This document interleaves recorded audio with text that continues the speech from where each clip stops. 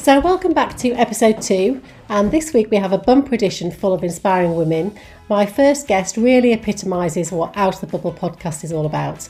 I am beyond excited to welcome Trisha Stewart, one of the driving force and behind the alternative WI calendar back in 1999, so 20 years ago, which went on to become a global phenomenon and raised over 5 million to date for the Bloodwise charity. So you may have bought the calendar or watched the Calendar Girls film, or you may have seen the stage version or music, but now it's time to meet the real lady behind it all. She just said, are we going to get on and do the calendar? Because even if we don't sell any, it's something for Angela to do all winter.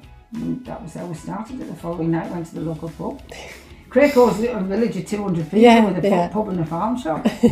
And that's it. And we just, 7 or 8 of us went and we talked about it. I took a clipboard and we decided who'd like to be which one. And then, of course, we needed a photographer. Well, we didn't know.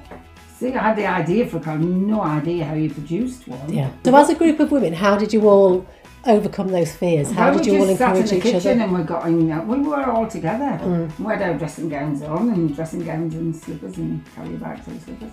And we had a glass of wine. We didn't have any wine before, and Terry had set up the shots. So Terry and Linda had set up all the shots around the house. So it was all prepared. Yeah. So one of the girls wanted to go first so she wouldn't lose her nerve.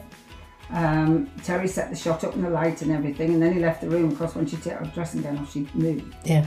So Linda was shouting through to Terry what to do. And we realised that if we did everyone like that, we were going to be there forever. Yeah. That Terry would have to be in the room with us all the time. Yeah. So we discussed this and everybody agreed it was the only way, and he was totally professional. Did you feel a sense of responsibility once you got to that point? I never had any doubts. Did you? Right. No. So you're a strong person, I can tell. You've got a lot of self-confidence. Let's do it. Yeah. You know, it doesn't matter what happens because, I mean, I didn't think it would be, I knew it would cause a stir, but I didn't think it would last 20 years. I didn't think it would be the major furore. Yeah. It was. Honestly, I could talk to you for So that's hours. what I want Just to do super next. inspiring. And just go around and get my pink belt.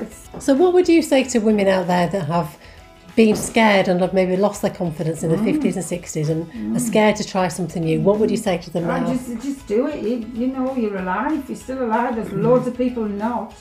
So if you want to hear more about Trisha Stewart and her life and everything she's got up to, such an inspiring lady, episode 2 is out Monday the 8th.